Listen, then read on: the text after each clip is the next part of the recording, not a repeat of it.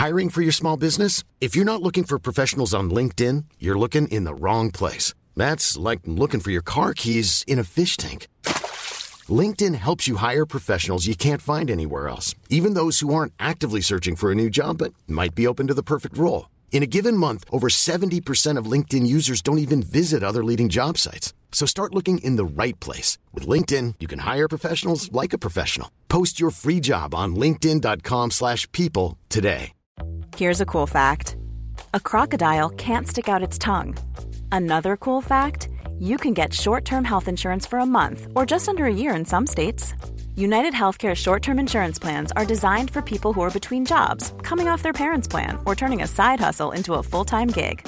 Underwritten by Golden Rule Insurance Company, they offer flexible, budget-friendly coverage with access to a nationwide network of doctors and hospitals. Get more cool facts about United Healthcare short-term plans at uh1.com.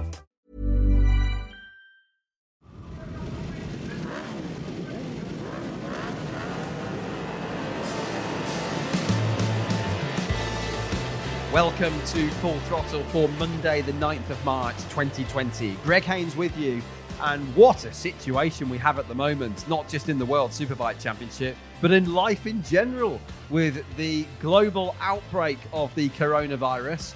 Restrictions aplenty all over the world, and it has meant from a World Superbike point of view that the Qatar round, which should have taken place this weekend, live on Eurosport and indeed on the Eurosport player, has been not cancelled, but postponed due to restrictions heading into the country.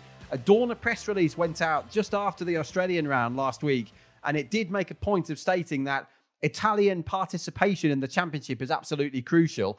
And with all of the Pirelli staff having gone back to Italy and members of Ducati and other areas of the paddock, it just means that everybody coming in from Italy in particular would have been placed straight into quarantine in Qatar for 2 weeks. And then, of course, it would have defeated the object anyway. The round would not have been able to take place. There is a school of thought that perhaps people could have been held in either Australia or gone straight to Qatar from Australia as opposed to going home, and maybe the round could have got underway. But of course, it's not quite as easy as that. There's so many things to take into account. We've seen that last weekend's MotoGP Premier Class race did not happen, again, because many people would have had to come in from Italy and would have been held in quarantine. So we saw the Moto2 and Moto3 GPs taking place, and it's been a very long time since we saw the intermediate class and the lightweight classes taking part in a race event and not the Premier Class. It has happened before. In fact, it used to be quite normal back in the day that you'd have different categories of Grand Prix racing competing on different weekends, but it hasn't happened for a very long time, of course, due to the great structure that's now been put in place by Dorna, the championship organisers, to have Moto3, Moto2 and MotoGP on one full action-packed weekend. So what's going to happen next? That's the big question. I've been speaking with various people over the last few days, whether it's from the MotoGP paddock, the World Superbike paddock, from the circuits. And really, the general feeling I have to say is I think the feeling we all have at the moment, nobody really knows. We know that the Qatar round's been postponed for potentially the end of the season, but that's not been confirmed either. It might be cancelled. We like to think it will go ahead, and I think it will go ahead later on in the season. That's what you'd expect. And quite possibly that'll be tagged onto the end of the season, with the fact that the Argentinian round is happening 2 or 3 weeks earlier this year to end the World Superbike season than we finished last year in Qatar. It does mean, of course, to all intents and purposes, Qatar could be put on its original date, as it were, and happen at the end of the season. There's a wild rumour going around in the Italian press at the moment that Dorna might even be able to stage the MotoGP race that should have happened this weekend just gone on the same weekend as the Superbike racing. I have to say, I think there's a lot of complications, and I don't know whether that would happen because you'd have different tyre manufacturers involved, different sponsors involved in those championships. The way the television production is done is all very different. It's certainly not impossible, and the fact you've got one company running both championships, you'd like to think would make it easier, but I just don't know personally if that could happen. Maybe I'll end up eating my words on that one. I don't know, but I personally can't see the MotoGP race happening for the reasons explained and others on the same weekend as the Superbikes. But we'll see, won't we, later in the year. Talking to the people at the circuit in Jerez, they haven't been informed of anything. The general feeling is they are preparing, as usual, to go ahead with their round, which would open the European season and be round 2 of the World Superbike Championship this year. If further restrictions are put in place, who knows how much longer this could go on. What I do know is that Dorna will push very hard indeed to make sure these events happen. It's not in anybody's interests from a commercial point of view to be cancelling MotoGP races, to be cancelling World Superbike races. There are sponsor commitments there. There are contracts with teams. There are contracts with teams and their riders and all the various other people working in the industry. So let's see. Let's see what happens in the next few weeks. But what a mess it is at the moment. I suppose at least the good news is we did get around in Australia a couple of weeks ago. And what a start to the season that was. Plenty of delight, plenty of disappointment as well. And perhaps one of the biggest disappointments for the team was the 10 Carter Racing team with their Yamaha and Loris Baz. They led in stunning fashion race 2 on the Sunday afternoon. They were definitely in contention for a podium. They were definitely in contention for the race win. Whether it would have happened, we'll never know now. But 2 unbelievable saves for Loris Baz, forced off the track on the exit of the Stoner corner. And believe me, you do not want to go off on the exit of the Stoner corner. Not once, but twice. The second we have heard was due to, would you believe it, Toprak Razgatlioglu's Yamaha running out of fuel. It was not a technical problem. It was not an engine failure. There was a miscalculation in the fueling process. Not enough fuel went in. And the Turk, who was, of course, at that point the championship leader, ran out of fuel. So his bike didn't come to a dead stop, but slowed up dramatically in the middle of Stoner corner. Loris Baz had to evacuate onto the grass. And for the second time in that race, he was across the grass and still managed to save it and fight back to a solid top 10 finish. I've caught up with Loris Baz. Let's see what Loris had to make of the whole weekend. And hopefully, fingers crossed for everybody, we will be racing in Jerez in a few weeks' time. But here's what Loris Baz had to say after a really strong start to the season for the Frenchman and the 10 Carter team.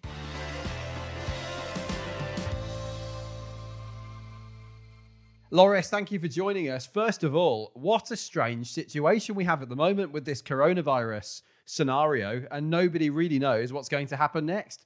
Yes, exactly. It's a strange situation, as you said, but not only for the sport or the racing or this kind of thing, but also for the big companies and the small companies.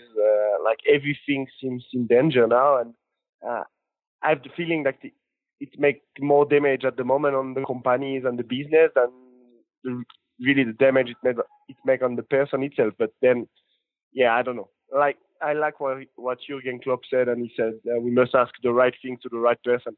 And I don't think I'm really the right person for that, but for sure it's a strange thing. It's a strange thing. Like we don't know when we're gonna race next, and that makes the whole thing really strange. Yeah, I can't really remember a situation like this before when we've known that the next round is cancelled and we don't exactly know when the following one is going to be. But the plan is that we're going to be in Jerez. Of course, our first round was in Australia and we knew 10 Carter was going to be strong because you looked really good in pre-season testing. You qualified 7th, you finished 7th twice, 8th once. First of all, though, Loris, tell us about those 2 saves coming out of Stoner Corner when you went off onto the grass. The first one, you still made the apex. The second one, of course, is when Toprak had his issue. But that must have been very scary. Yeah. It was a funny race too. Honestly, I was really disappointed after race 1. At the big moment with Alex at the end of the straight, and I finished 7th. And honestly, 7 is not where we should have been in this run. So I really wanted to make a strong race too. But Johnny was had his strategy really planned, and he just wanted to set a really, really slow pace. And that made the group bigger and bigger, and I was more in danger than anyone because our weakest point at the moment is the straight line, and every lap some people was overtaking.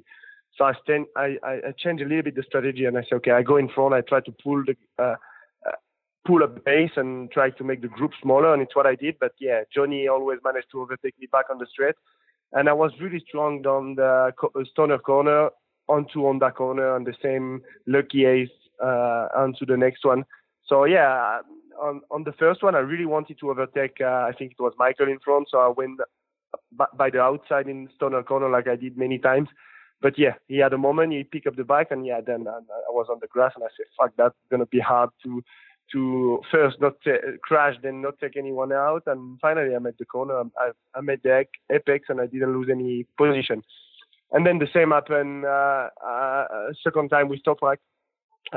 We were in the 3 last laps, so it was really time to go and try to overtake some guys to be in front, because we had a really strong pace at the end of the race. Everyone was starting to struggle with the tire, and I was feeling really good. So I said, okay, again, same move. I go by a bit faster into Stoner Corner than Toprak, and then I will overtake him by the inside. But going into Stoner Corner, his bike stopped, so you just pick up the bike, and I was outside. So in that moment, I really thought we were going to crash really hard together, you know. Yeah, I'm not surprised. And it's a really fast corner, really windy, so I was really scared. And then I managed to go by his house outside, but then I was on the grass, and I said, for sure, if I was staying in that part of the grass, I couldn't slow down, and I was taking out everyone. So I went on into the gravel to slow down and come back a bit in a safer place. But yeah, I was lucky, but it was it was a really fun race. Just disappointed that this happened again in race 2. We've been really unlucky, I think, and I don't like to say that to ask and to tell that the race is depend of the luck, because I don't believe so much in luck. But in that race, I don't know what more I could have done. So yeah, for sure, a bit more luck next time will be welcome. Yeah, and apparently as well, we heard that Toprak's problem is because they had a fuel miscalculation. So he basically ran out of fuel, and that's why the bike stopped. So that's a bit embarrassing for them as well. And it cost 2 Yamaha results because you had to go onto the grass. But I have to admit, I felt quite disappointed for you guys, because I was really expecting you to be on the podium, and I think you could have easily been on the podium, and I think you would have been on the podium, but it must be very, very promising for everybody in the 10 Carter team. Yeah, exactly. I said that all winter. We did a great job with the bike, developing some great parts, and just working on our weakest point from last year, and we shown that, like qualifying, first lap, start, everything improved. Also, we really wanted to keep our strong point from last year, which was the pace. And I think we had one of the strongest pace all week in Australia. We just, couldn't show in the race, but for sure we showed everyone, and everybody know that they have to count on us. The leading group was like 6-7 guys, and then there was a big gap to the other one. And we are in this front group, so that's really, looking forward for the future, because it's a really strong package that Tenkate and Yamaha give me. So I will try to jump on the podium as soon as possible, because we have definitely the pace to do it. And obviously you've won 2 races in the past. You finished on the podium 14 times. So what was it like for you, Loris, to be back up there at the front of a motorcycle race, leading world champions, race winners, podium finishers? For you personally, it must have felt great.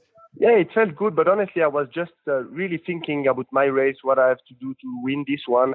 I knew I had a good opportunity to win the race, but I just had to change the strategy, because I told you we were 9 or 10 in the group, and both Honda were in the group, both Ducati, and that made I wasn't feeling so great when I was 6-7, because I was in danger. So I just wanted to be in the front and try to pull the pace, and I would just have liked that someone attacked Johnny, like Michael, in that moment to make the pace a bit higher, and maybe we could be only 3-4 in the leading group. But Johnny told me after the race, I was feeling sorry to overtake you only in the straight, but definitely his strategy was to slow down the pack and wait the 2 last laps. I knew I had a pace, I could put a stronger pace, and even like this, have a great tire at the end of the race. And honestly, in the 2 last laps, I had a great tire. So it felt great, but honestly, I wasn't. I didn't care to lead the race. I just wanted to win the race. So I was trying to do everything to win that one. And Johnny said, didn't he, in his interviews as well, he said he didn't want to have to keep overtaking you on the straight like that. As he said to you, he said publicly in the interviews as well, which was quite nice of him. So do you think it's fair to say the other riders could have tried a bit harder just to maybe put a few more moves on Johnny and stop him being able to control the race so much? Yeah, I was a bit surprised in that race too. So I don't know. I don't know if because it was really warm. So I don't know if everybody was scared about the tire. or if everybody was okay, we let Johnny, and like if this is the case, it's a shame because I felt like nobody wanted to attack him in that race. So they just wanted to wait there. But maybe they were just all really worried about the tire life, and I wasn't at all. So I don't know. But for sure, it was funny to be in that race and to be the one attacking Johnny and trying to go away. But at the moment we still ride the 2019 engine, and we saw that we still miss a bit of top speed, and it's what cost us to be able to stay in front for 2 laps and try to go away with 2-3 guys. I think because Johnny had the pace to follow anyway if I was going faster, and maybe Alex couldn't follow also in race 2. Toprak, it seemed that he was a bit struggling a bit more in race 2 than race 1. But anyway, it was a strange race. Yeah. Like everyone was struggling a little bit. So, it was nice from Johnny to say that after the race. And I'm happy that we shown everyone that we are in front, and it's gonna be like this. I'm sure all season, and they have to count on us, and we will try to be the small team disturbing the big ones in the superbike, like Fabio is doing with Petronas in GP. We want to be that team with 10K in superbike. Yeah, I think it's great actually from a neutral point of view, because that's very much the essence of World Superbikes, isn't it? If you look back through history, it's been some of the private teams really ruffling the feathers at times of the factory teams. What about the engine then, Loris? You and Ten Carter, are you expecting to receive a 2020 engine from Yamaha at some stage soon? Yeah, it's planned to have the engine in Jerez. Maybe for us it's better to have Qatar delayed by the end of the season because it's one of the fastest tracks. But I think then from Jerez, top speed will not be such an issue like Australia or Qatar. But for sure it's better to have the new engine. We saw that it's again a big step, a small step compared to the other one, but together with the great power delivery from the Yamaha, I'm sure. We don't need so much power, just a little bit to be able to stay in front when we are in front, and use then the good things from the Yamaha, which is the torque, the easy engine in the lean angle. So looking forward to try this new engine. Have you been surprised by how quickly Toprak has adapted to the Yamaha? Because some people who you could say maybe should have known better were saying, oh, it's going to be difficult to adapt to that bike. It doesn't seem as though he's had any difficulties at all, really, generally speaking. Nah, I wasn't surprised at all. He's a good guy. He's not. He don't have the big head like we say, and he have a lot of talent, and he's working hard. So I was sure that he was going to find the key from the Yamaha, which is not such a hard bike, and looks really like you have to ride this bike like a 600. So for a rider that like the stop and go, it's not so easy. But Toprak really used to love the 600 like I do, and the corner speed, and that's what the Yamaha needs. So I was sure was going to be fast on that bike. It's maybe even more natural for him to ride the R1 than the Kawasaki, actually. Well, I think that's great for us watching, because it's always so exciting to see him at the front, isn't it? He's brilliant to watch. What about your starts, Loris? Yeah, and also he's one of the top guys to battle with. He's the one I enjoy the most, because you can battle really hard with him, and he's never complaining, and like I never do so much, like even just if it's really hard, like I went to see Alex after race 1 and say, oh, that was close on the straight. And he said, oh, sorry, I'm not the place where I want to be aggressive. But we stopped like we had so many moments during race 1 at the beginning, race 2 also. And we were laughing about that after the race. So it's always cool. Yeah, we were saying that actually with James Whittam in the commentary, because watching Toprak, it feels like, yes, he's really strong and really aggressive, but he seems very, very fair. He never makes contact with people. He seems to leave you space, but still hard racing, but fair. Yeah, it's fair, but it's really, it's aggressive. Like Scott said, Superbike is pretty aggressive. We always make hard moves.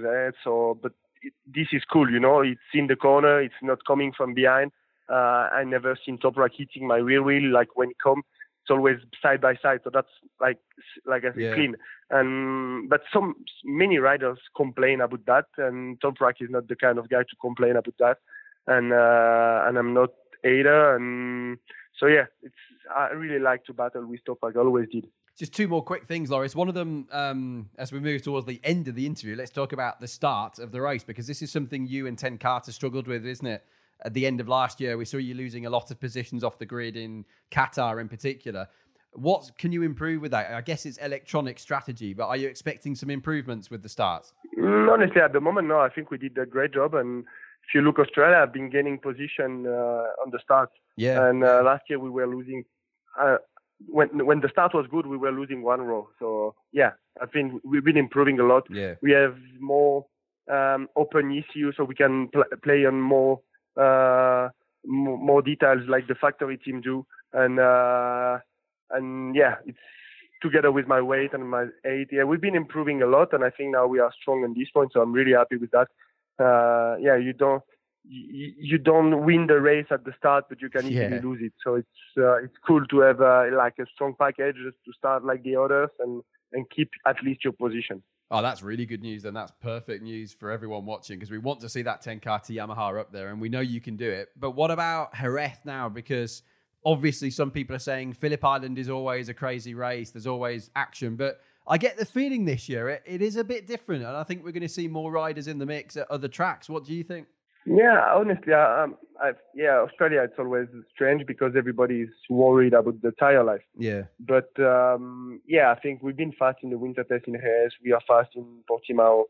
Yeah, I'm looking forward for this to start, because I think we can be even stronger and closer to the front in Jerez, and with less people there, because not so many people worry about the tire life, you know.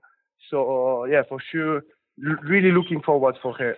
And you think other people can challenge the Kawasaki this year, or are they still the guys to beat after round one? Yeah, I don't know. I think Yamaha has never been that close to the factory guys. Also, Scott is there. I think Chas will be back also when he's in Europe. So it's gonna be a cool year for sure. Yeah, as I said, really looking forward to it, and I'm sure we have one of the best package with the Air One. It's a fantastic bike, and I really enjoy riding it. And for myself, I have one of the best team behind me. I never felt so good in the team. So really, really looking forward for this season, and can't wait to bring them back on the podium where they deserve to be. Yeah, me too. Loris, thanks very much. Amazing saves, amazing riding in Australia. I know you've got to get off to a birthday party now, so I'll let you go, and I'll speak to you very soon. Hopefully, I'll see you in Jerez. Yeah, sure. I hope so. Cheers. Thanks. Bye.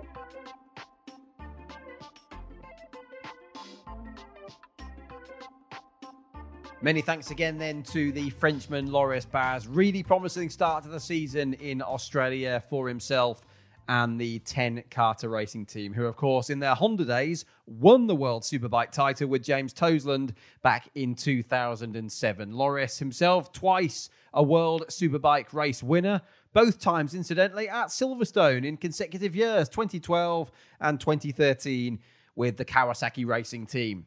So that's the latest from World Superbikes. What about MotoGP? The race, of course, for the Premier Class was cancelled this weekend in Qatar because of coronavirus restrictions. And incidentally, while we've been recording this podcast, further bulletins going out in the news that there are massive restrictions until April for those in northern Italy, the Lombardy region, which of course includes Milan.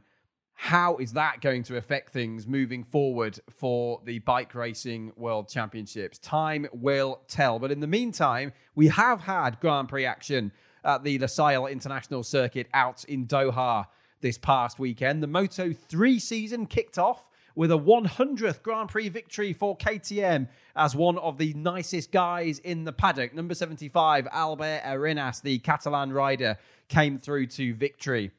Now, we know that Moto3 with usually 14 riders or so in that leading group, sometimes even more, is all about slipstream. But what a great run to the line it was for Albert Arenas. A stunning final lap, a very, very impressive last couple of corners to be able to get out of that last corner and avoid being overtaken by the man in second position, John McPhee of Scotland, with the Petronas Sprinter Honda. Great performance by John, missing out on the victory by just 53 thousandths of a second as Ai Ogura for Honda Team Asia, also on a Honda, completed the podium. So Arenas, McPhee, Ogura 1, 2, 3 in the race, and of course also in the Moto3 World Championship, moving on to their next round. But the next round, not for another month.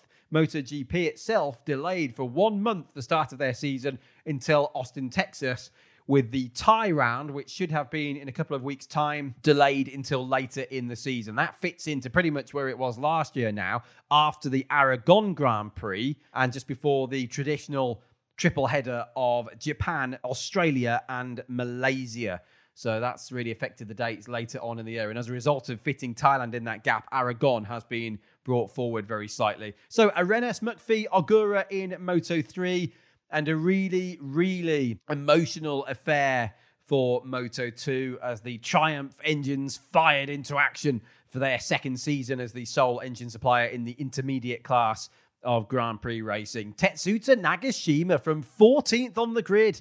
As far as I can see, nobody tipped him for victory out in Qatar, coming through from 14th and 10 years on from the start of the Moto2 class, when it, of course, took over in 2010 from the 250cc category. That was Shoya Tomizawa, who won that first ever Moto2 race in Qatar a decade ago. And, of course, he tragically lost his life in a dreadful accident at Misano later that season. So how appropriate in many ways that the first intermediate Grand Prix of the decade should be won by Tetsuta Nagashima, his Japanese countryman. Absolutely superb for Nagashima. Also, his first podium in Grand Prix racing. And I remember being at Silverstone back in 2014 when he had a terrible leg-breaking accident there. So that's just one of the many obstacles he's had to overcome over the years. Nagashima winning 2 glorious final laps, the way he dictated the pace and saved his tyre, as others, notably Luca Marini, who led in the early stages, dropped back with the tyre having gone off by the looks of things. And then, at the time, a controversial last corner collision between himself and Jake Dixon. I'm pleased to say that one's been put down to a racing incident. That's exactly how it looked. It looked to me as though Dixon's left boot actually clipped the front brake lever of Luca Marini. Either way, Marini went down. I'm hearing that both men are absolutely okay, but of course, not okay in terms of no World Championship points for Valentino Rossi's half-brother, Luca Marini. What a shame for him, down and out at the very last corner of the Grand Prix.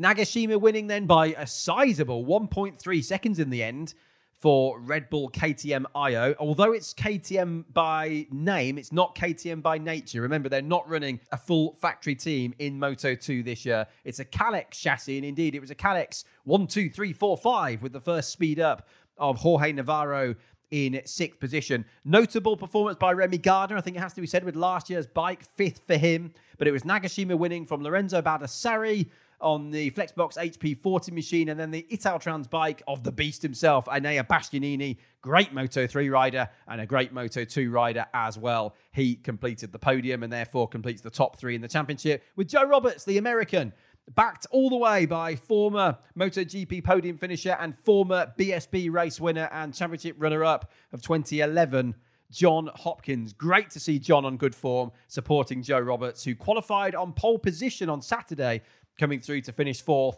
for American racing in the opening Grand Prix of the season on Sunday. So we've got some Grand Prix racing underway, at least Moto3 and Moto2. And watch out once again this year for all of the highlights on the Quest channel. MotoGP highlights on the Quest channel across this season once again. That's all then for now from the Full Throttle podcast. Many thanks from me, Greg Haynes, and also thanks again from us to Loris Baz for the interview earlier on. We will be back next Monday, the 16th of March 2020, for our latest episode in this 3rd season. We'll speak to you then. And don't forget, please subscribe if you can with your favourite podcast suppliers, whichever one that may be. We'll speak to you next week. Let's see what happens with this coronavirus situation. Good luck, everybody. Bye for now.